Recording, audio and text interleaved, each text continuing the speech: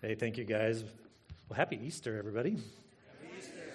You know, I remember when I lived in Chicago, I only lived a few blocks away from Holy Name Cathedral, which is this big cathedral in Chicago. Anybody ever been to Holy Name Cathedral in Chicago? Anybody? No? It has these giant brass doors that look like the bark of a redwood, and there's these secret door handles on the inside where when you just barely touch them, then the doors swing open silently like the Blues Brothers. If anybody ever seen the movie, but I remember going to church there one time, and I'm not Catholic, and I've never been Catholic, and it was kind of funny because everybody there was really dialed in on when they were supposed to sit down, when they were supposed to stand up, when they were supposed to do something, and I was always the lone man out. Everybody's sitting down, and I was like, oh, okay, and then I'd have to sit down. Or everybody's standing up, or everybody's kneeling, and I was always about a few seconds behind, which doesn't surprise a lot of you. But the reason why I tell this story is because sometimes if you're new to church, and if you're here this morning and you haven't been in church, sometimes it's a little bit awkward because you don't know the traditions and you don't know what's going on. I'm with you on that. But there's this tradition in the Christian church where people, a person in my position would say, Christ is risen, and then the whole congregation would respond, he is risen indeed. So I'm going to do that, but I'm just giving you the heads up so that you don't have the holy name experience like I did and be like, wow, I just totally didn't do that. And if you don't believe that Jesus raised from the dead, feel free not to respond. That's okay too. And we're going to talk about that this morning. So Christ is risen. He is risen indeed. All right, thank you. So hope that wasn't too traumatic for any of you. I'm still scarred by Holy Name Cathedral in Chicago. This morning we're going to be taking a break from our study in the Gospel of John. And last week we were looking at John chapter 5. And in John chapter 5, Jesus made this statement. He says, even as the Father raises the dead and gives them life, even so the Son also gives life to whom he wishes. Jesus had made this great claim that we saw a couple weeks, or just last week, that he has authority to give life. And the thing that we celebrate today, the resurrection from the dead, is Jesus' proof that those weren't just empty words. And what we're going to look at today is we're going to be in the book of 1 Corinthians chapter 15, which is, I should have turned my Bible there before I got up here, which is the longest passage in the Bible about the future resurrection. 1 Corinthians chapter 15. I think it's 58 verses. We'll be covering every single one of them in depth this week, and so be here till Monday. And we're going to be looking at the first 26 verses and really kind of focusing on verses 12 through 26 for the most part. But our text this morning is going to break out into in it, Paul talks about the death of death, that death has come to an end, and that's what we sang about today. We've talked about the cross and the resurrection, and through those things that Jesus has overthrown death forever. And our text is really going to be breaking out into three sections. In verses 1 through 11, the Apostle Paul talks about what's really important. Of all the things you need to know, what's really important, verses 1 through 11. Verses 12 through 19, what if these things aren't true? And he's specifically talking about the resurrection. If the resurrection isn't true, I was reading something by, I always get these two guys confused. I should have written it down. Hawkins and Dawkins. Those are the two guys. But one of them said, Richard Dawkins? I think he's the one. What was the other guy's first name? David Hawking. Yeah, it was Richard. It was the Richard guy. He says, people should give up the vain and empty hope of a second life, is one of the things that he had said. And, and what if these things aren't true? The Apostle Paul, if they aren't true, Paul would tend to agree with him if they aren't true. And then verses 20 through 26, Paul speaks from his own experience, and he testifies that these things are true. And so please stand with me, and I'm going to read verses 1 through 11 this morning, and then we'll pray, and then we'll get into our study. This is God's word about his resurrection. 1 Corinthians 15, starting at verse 1. Now I make known to you, brethren, the gospel which I preached to you, which also you received, in which also you stand, by which also you are saved, if you hold fast the word which I preached to you, unless you believed in vain. For I delivered to you as of first importance what I also received, that Christ died for our sins according to the Scriptures, and that he was buried, and that he was raised on the third day according to the Scriptures. And he appeared to Cephas and to the 12, and after that to more than 500 brethren at one time, many of whom remain until now, but some have fallen asleep. Then he appeared to James, then to all the apostles, and last of all, as if it were to one untimely born, he appeared to me also. For I am the least of the apostles, who am not fit to be called an apostle, because I persecuted the church of God. But by the grace of God I am what I am, and his grace toward me did not prove vain. But I labored even more than all of them, yet not I, but the grace of God with me. Whether then it was I or they, so we preach, and so you believed. Let's pray.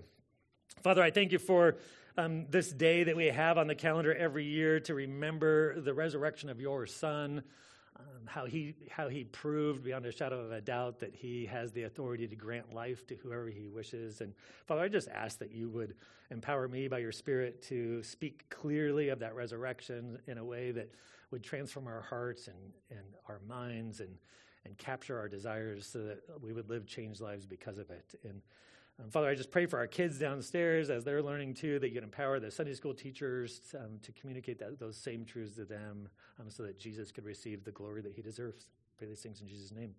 Amen. You can be seated. That was my grandson. Pretty cute. So, amen, Everett. Yeah, I'm completely thrown off now. So, Verse 1. So, the Apostle Paul starts off in verse 1, and he says, he makes known to you this gospel that he preached to you. And he's not going to define our gospel until we get a little bit later on in the text. But he says here in look what he says in verse 3. This is where he defines what this gospel is. We'll come back to verses 1 and 2. But look what he says in verse 3. For I delivered to you as of first importance. He says, like, of all the things you need to know, of all the things that I could be communicating to you, this thing I'm about to tell you is of first importance. It should have primary billing in your mind. And if you're familiar with the Church of Corinth, the Church of Corinth, if you're a Bible study person, if you read the Bible, the Church of Corinth is pretty famous in the New Testament for being the church that struggled with the most things. Like, they lived in a city that when I taught through 1 Corinthians, I described Corinth as a mix of like Wall Street, the Las Vegas Strip, and Hollywood Boulevard all cooked together. And so they struggled with prosperity. They struggled with like over-sexualized society. They struggled with like entertainment. They struggled with division. They had all these struggles, and this church loved Jesus, and they were trying to figure out, how do we walk in this path of following Jesus amidst a world like that? I loved when Grant was here like a month ago or whenever that was, when he was like, can you imagine what that would even be like? Right? And he was joking. I didn't catch his humor at first, but the reality is Corinth is probably not unlike the city we live in today. And the church was struggling with, how do we follow Christ? And they had asked Paul a whole bunch of questions on how to handle it. And as he closes this book, he says, of all the things you need to remember, this is of first importance. And then he says this, for I delivered to you as of first importance what I also received. He received it from the Lord, that Christ died for our sins according to the Scriptures. He's defining this gospel message that we'll talk about in just a minute from verses 1 and 2. He's defining this gospel message, and the first thing he says is that Christ died for our sins according to the Scriptures. Now, if you doubt the Bible, this is an interesting thing that Paul's asserting here. He's saying this plan of the Messiah coming and dying in our place and bearing the load of our sin and our guilt and our corruption and our iniquity and all these things, it was spoken about way before he even came. In fact, if you were here for our Good Friday service, we read this passage from Isaiah 53. We opened the service with Isaiah 53, and it says this in verses 4 through 6, prophesying 700 years before Jesus came about what Jesus would accomplish. Surely our griefs he himself bore, and our sorrows he carried, yet we ourselves esteemed him stricken, smitten of God, and afflicted. But he was pierced through for our transgressions. He was crushed for our iniquities. The chastening for our well-being fell upon him, and by his scourging we are healed. All of us like sheep have gone astray. Each of us has turned to his own way, but the Lord has caused the iniquity of us all to fall on him. Think about that for a second. He says that he bore our griefs. He carried our sorrows. We're talking about the resurrection of the dead and the death of death. And death is kind of the ultimate expression of this curse that's fallen over the world. And with that curse that's fallen over the world because of our rebellion against God is every sorrow and every grief and every sickness.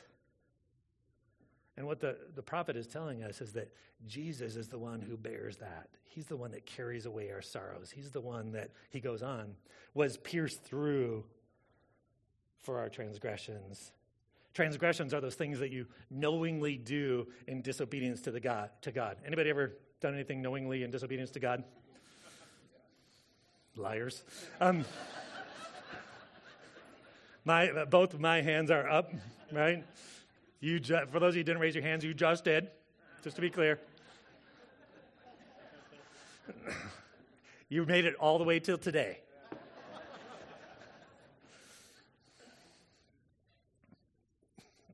I'm out of control.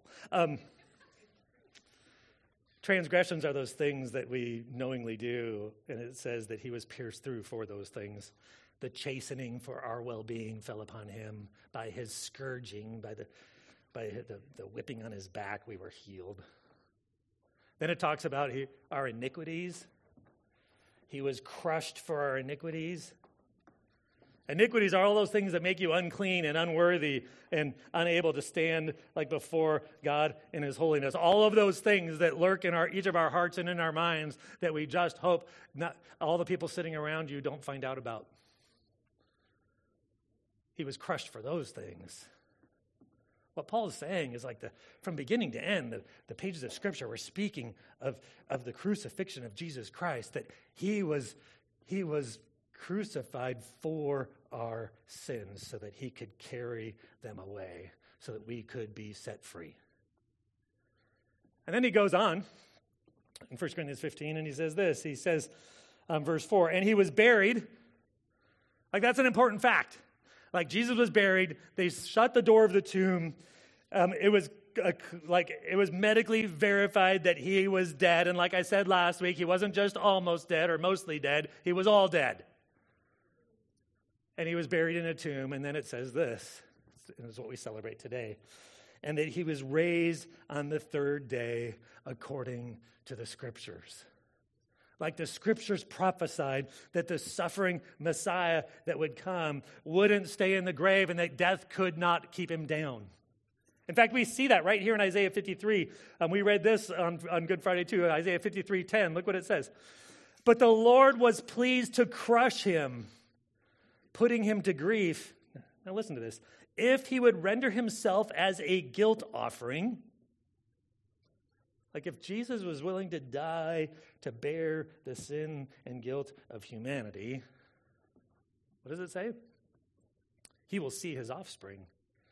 He will prolong his days, and the good pleasure of the Lord will prosper in his hands. How do you get crushed and offer yourself as a guilt offering and be killed, and yet see your descendants and have your days prolonged? It's through the resurrection of the dead. The Scriptures talk over and over again, from it being pictured in Jonah to it being prophesied throughout the pages of the Scriptures and in the Psalms, like Jesus would rise from the dead. And then Paul goes into it here. He says, all the way through verses 5 through 11, and he says, and there's a whole bunch of eyewitnesses to this fact. There was Cephas, then there was the 12. There's more than 500 at one time. This is a verifiable historic fact. And then Paul says, and even me, who am not even worthy to be an apostle of God because I persecuted the church, God in his grace appeared to me. Paul says, I saw him. You know what Paul is telling them here is that this issue of first importance, what really, really matters, and he boils it down to, guess what? Christ died for our sins according to the Scriptures. He was buried, and he was raised on the third day according to the Scriptures. That's the heart of the gospel message. Look what he says then in verses 1 and 2. I make known to you, brethren, the gospel, that's what I just talked about, which I preached to you, which also you received, in which also you stand, by which also you are saved, if you hold fast the word which I preached to you, unless you believed in vain. What Paul is saying is the first thing is like, this is great what we celebrate today. The death, burial, and resurrection of Jesus, the heart of the gospel, like the very foundation of the Christian faith that it stands upon. In fact, this morning, somebody gave me some artwork. It's pretty cool. I mean, I didn't even set her up to do this. The cross and the resurrection of Jesus Christ, the foundations of the Christian faith. These are going to be auctioned off for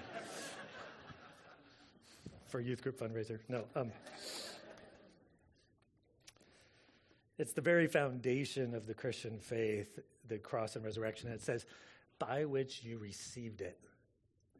It's great what we celebrate here, but unless you receive it, unless you take it into your heart, unless you let it like take root in your life, unless you like put your full confidence and reliance upon Jesus' life and his death and his burial and his resurrection and everything that he accomplished for the that we couldn't accomplish, that he carried off your guilt and your iniquity and your transgression.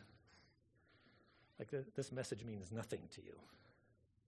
It needs to be received if by it you're going to be saved. You know, this idea of salvation is interesting because we probably don't even, a lot of people that don't know Jesus Christ probably don't even realize that they need to be saved from something. But there's this proof, and if that's you, let me just submit something to you. The fact that death rules over this world and that every single one of us is going to face that day, according to the Scriptures, is evidence that this world is under the curse of sin, that we're all guilty of sin, and that we need salvation from that, and we need Christ who bears our sin for us. Apart from that, we got nothing. Apart from that, we're left on our own to try to face that day and everything that comes after it. If you don't think you need salvation, like death is this constant reminder that yes, indeed, we are under the tyranny of sin, and yes, indeed, we do need salvation. It says, in which you also stand, verse 1, in which you also stand. The Corinthian church was being blown around by all sorts of things, and he says, you know what, Corinthian church, of first importance, the thing that is going to cause you to stand is living your life in light of the implications and the applications of everything that the death and resurrection of Jesus Christ brings us.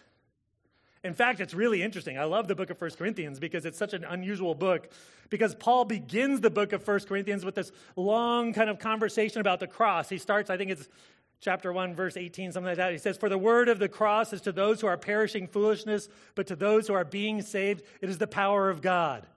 He starts off with this message that the cross of Jesus Christ and the message of his crucifixion and his resurrection is the power of God for salvation. And then he says at the very end, he talks about the resurrection. So this book is anchored in the cross and the resurrection. And all of the issues that he talks about in between, which were a lot, every single one of those he ties back to one or both of those issues. If you want to know how to stand amidst the pressures of this world, it's by continuing to hold fast the truth of the gospel message and letting the implications and applications of it work through every area of your life. And we have no other hope, because look what he says. If you hold fast the word which I preached to you, unless you believed in vain. If you give up on the gospel message, if you don't believe it,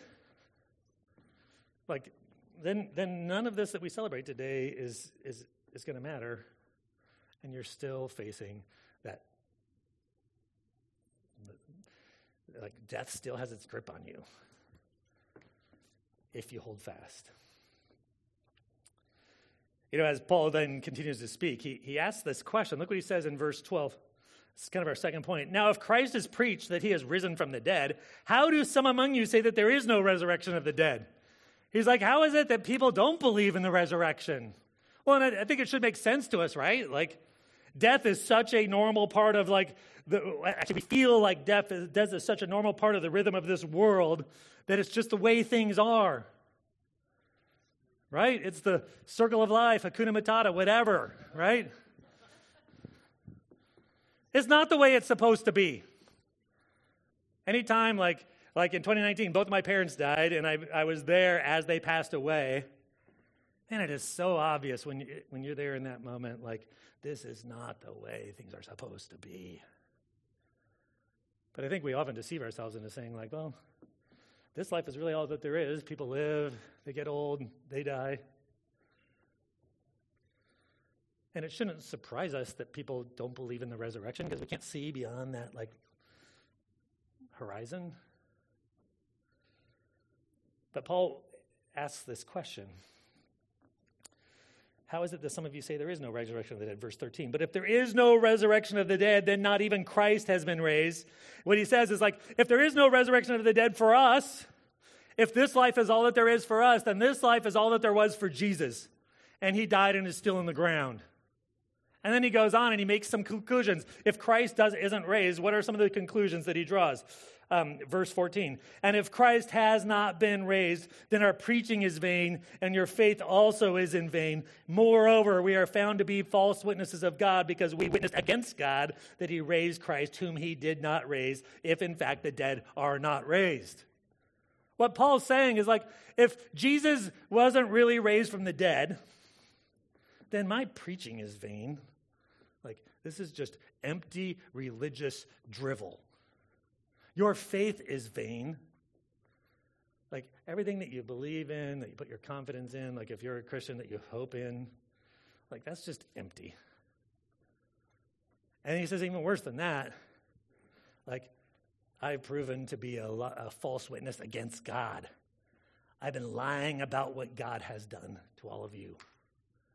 And guess what? You sang it this morning, so you've lied about what God has done too, if Jesus isn't raised from the dead.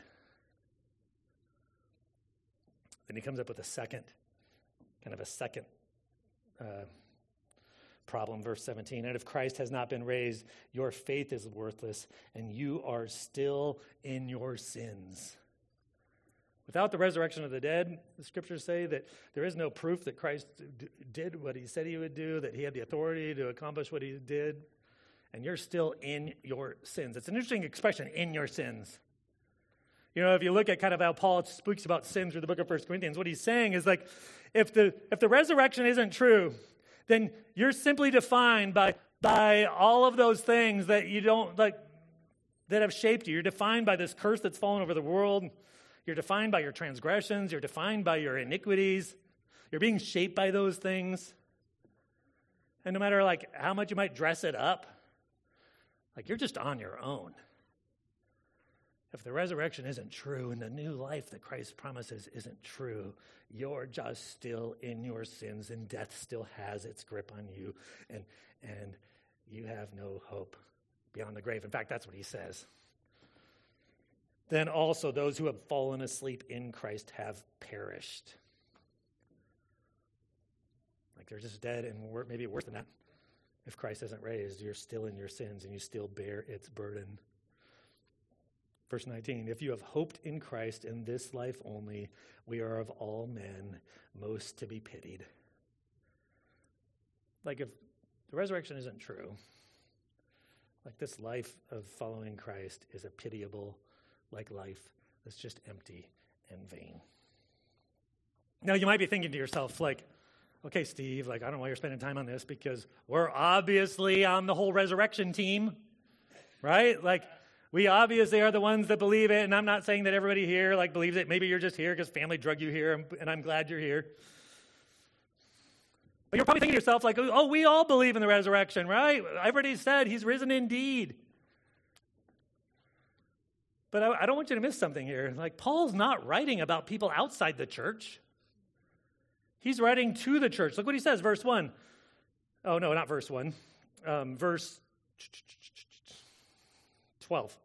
Now, if Christ is preached that he has been raised from the dead, how do some among you say that there's no resurrection of the dead? He's talking to the church, and apparently within the church there were some people who didn't believe in the resurrection of the dead. In fact, he says, if you don't believe in the resurrection, then your faith is in vain. Like, these are people that profess faith. These are people that are within the church, and apparently within the church there were some people that were probably teaching that there was no future resurrection for the people that have passed away, and no one really knows what that's about, but there was this group of people within the church that didn't believe in the resurrection.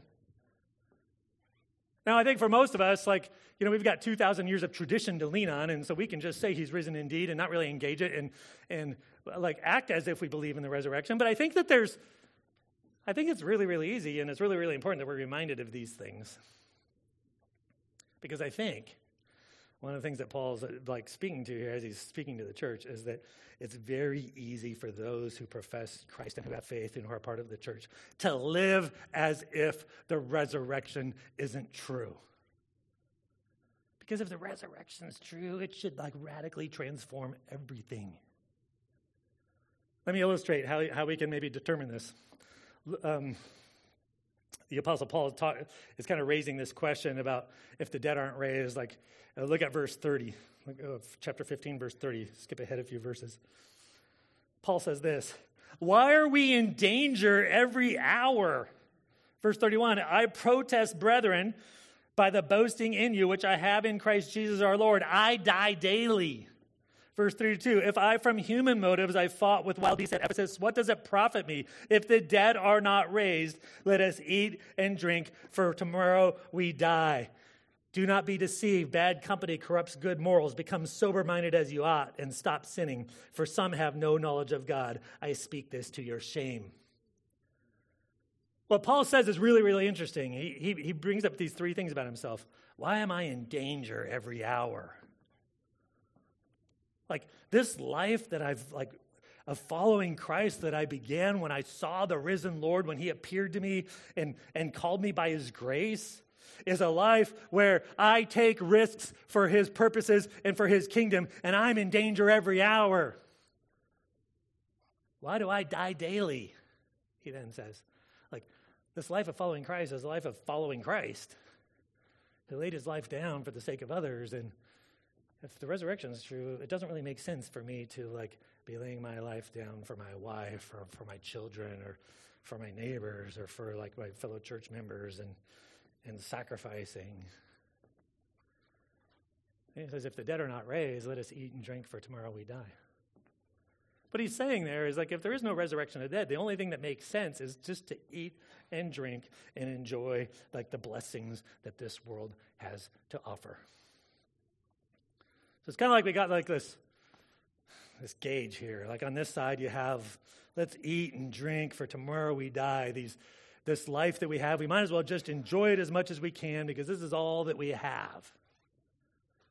And then the other life is the life that Paul lived. We'll use him as the example. Ultimately, Jesus is the example, but I'm going to cut you guys some slack this morning. We'll just go with Paul. Why is he in danger every hour? He's taking these radical risks for the sake of the kingdom and purposes of God. Why does he die daily? I think there's three things he said. Wasn't there something else I'm leaving off? Oh yeah, why did I fight with wild beasts at Ephesus? Whatever that's all about. I don't want to do that. So you got Paul on this side of things, who says, I'm going to radically take risks for God's kingdom. I'm going to lay my life down for his purposes, even if it means that I encounter danger and have to fight wild beasts.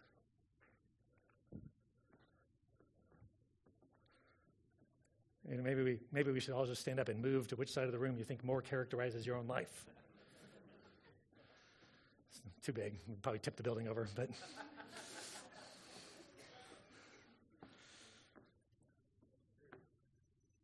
Which is true, though. Which creed do you believe? Do you believe? Let us eat and drink, for tomorrow we die. Let's just like try to live in the comforts and pleasures and pursuits of this age that make me successful and that make people think I'm doing okay, that make me secure. Or the words of Jesus. I mean, Jesus says this in some of the same language that Paul spoke about. It's in Luke. I've got it up on the screen. And he said to all, if anyone would come after me, let him deny himself, take up his cross, and follow me. For whoever would save his life will lose it, but whoever loses his life for my sake will save it. For what does it profit a man if he gains the whole world and loses or forfeits himself? What Paul is telling us is that if we really believe in the resurrection, we're going to follow Jesus. And Jesus goes on and then talks about the future judgment when he returns and all the angels. But do we really believe that the path of discipleship is denying ourselves, taking up our cross, dying daily, following him, and losing our life for Christ's sake is how we'll find it? The person that believes in the resurrection clings to that creed. The person that doesn't believe in the resurrection believes that let's just eat and drink and like amass our life here and make it as comfortable as we can and enjoyable as we can. You know, I think that if the Spirit's like bringing any conviction on you, like through this, like if there are some things in your life that have seized your affections more than the risen Lord and Savior Jesus Christ, that capture your like focus and in an unhealthy way, like we have life to live, but like, and I just want to encourage you, like confess those things to the Lord and just ask him to like show you where he wants you to like step next to follow him on this path of like risk-taking, life-denying pursuit of him. You know, a lot of people think that Christianity is just about like being the best person I can be, or being the most moral person I can be, or like none of that requires like the death and resurrection of Jesus. What we believe requires the death and resurrection of Jesus because we need him to give us this new life that causes us to love him with all of our heart and soul and mind and strength, so we follow him even if like it costs us everything. You know, and if you're here and you've never placed your faith in Jesus Christ, know this, like there is life in him that you can't even imagine, both today and ultimately to come. It's not like your best life now. That's the only life that really matters. And unless you want death to keep its grip around your throat, like you need to receive this gospel message that Christ died for your sins according to the scriptures, that he was buried, that he was raised on the third day according to the scriptures. That's where Paul takes us next. These things are true. This isn't falsehood. You know, he knows it because he saw the risen Lord. That's what we saw in verses like 9 and 10. He saw the risen Lord, and when he saw the risen Lord, it transformed everything so that he was willing to pursue all of those things, that risk and the denying himself and fighting wild beasts. Look what he says starting in verse 20. But now Christ has been raised from the dead, the first fruits of those who are asleep. For since by a man came death, by a man also comes the resurrection of the dead.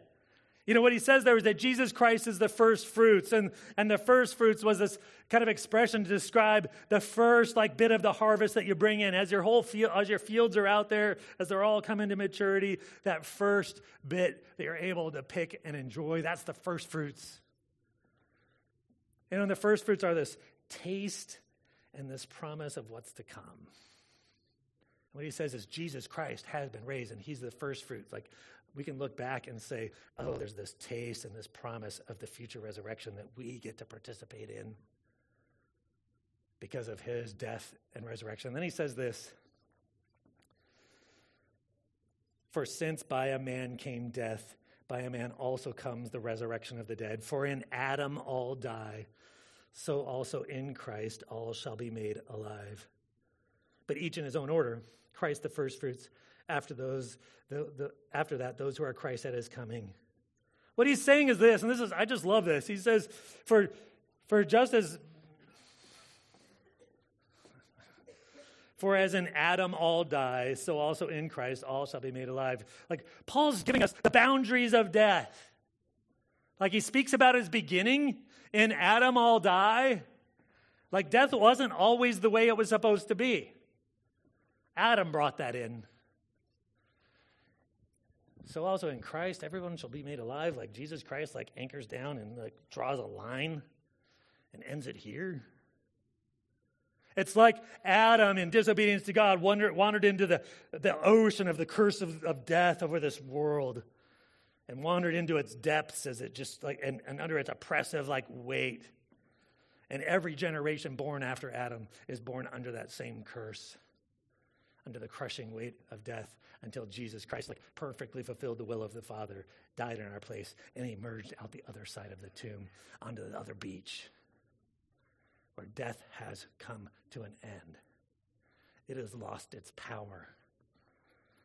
I think I didn't know they were going to do that responsive reading. Was that from Every Moment Holy? Yeah. I'm actually going to quote the end of that because you didn't do the whole thing, right? Who said yes? Yeah. I'm actually going to quote the end of it. I love this expression. Look what it says. That responsive reading we read was the beginning part of this. The powers of darkness sought to swallow you in death's black waters, O Christ. But going under that flood, you drank death down like a river. You drank death's reservoir dry. All praise to you, Lord Christ. He goes on, you swallowed death for us, and by that act of willing sacrifice, you pushed death back upon itself like the last lapping wave at the turning of the tide, the high water mark now fading as death's dominion ebbs out for all time, its power to terrorize God's people forever destroyed by God's own passage through it. And that language, that death's high water mark is now past. That's what Paul's saying when Jesus Christ is the first fruits. And there's this future resurrection coming. In fact, look what it says. Look what he goes on, starting in verse 23. But each in his own order, Christ the first fruits. After that, those who are Christ at his coming, like he's going to return, he's going to resurrect his people, and then comes the end. When he delivers up the kingdom to the God and Father, when he has abolished all rule and all authority and all power, for he must reign until he has put all his enemies under his feet. Like, did you hear that? Christ is going to abolish all rule, all authority, all power, and all of his enemies by virtue of his resurrection from the dead. Which means that every, malevolent power that's in this world, every oppressive power, every harmful effect that's caused by them, every rule that rises up against that's all that's good and right and true is going to be brought to an end. Death's dominion is being brought down. And then he says this, verse 28. Or start at verse 27. Oh, sorry. Verse 26. And the last enemy that will be abolished is death. The death of death. For he has put all things in subjection under his feet. But when he says all things are in subjection, it's evident that he has accepted those who have put all things in subjection to him. And he just goes on how everything is under Christ. But the last enemy that will be abolished is death. Now, interestingly enough, I don't know why our translators translate the way it is, but that phrase "will be," which sounds future in our Bibles, is actually present tense. The last enemy that is being abolished is death. Because of the resurrection of the dead, because Christ is bringing all enemies under his feet, death is in the process of being defeated. It is being abolished. That the high water mark and the water is receding as the reign of Christ comes, and we participate in that receding of death through the proclamation of the gospel. Because people come to faith in Jesus Christ and are rescued from its snatches. Yehuda and Aaron, why don't you guys come up? But what we really celebrate this morning is that is that abolishment of all rule and all power and all authority. And that everything is brought under the reign, the good and gracious reign of the King. And like I said before, like if we really believe that, it should change, it should have a radical impact on our life. In fact, as I was reflecting on my own heart, I was asking myself the question, if you just took away the resurrection and how much of my life really does reflect this radical commitment to follow Jesus no matter what, because he's overthrown death and he's bringing all things under his rule. There's some application that Paul makes at the end of 1 Corinthians, and I'll save that for our benediction towards the end of the service here. But for right now, let me just turn it over to them. Let's sing about the abolishment of death and praise the Lord. Please stand so we can sing together. You guys can stay standing unless you need to sit down. But 1 Corinthians 15, the Apostle Paul ends the chapter this way, and I'm going to read verses 50 through 58. You can follow along. Now I say, brethren, that flesh and blood cannot inherit the kingdom of God, nor does the perishable inherit the imperishable. Behold, I tell you a mystery. We will not all sleep, but we will all be changed in a moment, in the twinkling of an eye, at the last trumpet. For the trumpet will sound, and the dead will be raised imperishable, and we will be changed. For this perishable must put on the imperishable, and this mortal must put on immortality.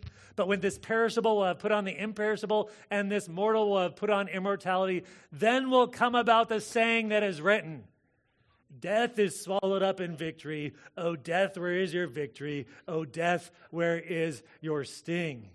That's this taunt, on the football field of life, right? Where is your victory? Where is your sting? And he goes on, the sting of death is sin, and the power of sin is the law, but thanks be to God who gives us the victory through our Lord Jesus Christ. Now here's the application. Therefore, my beloved brethren, be steadfast, immovable, always abounding in the work of the Lord, knowing that your toil is not in vain in the Lord.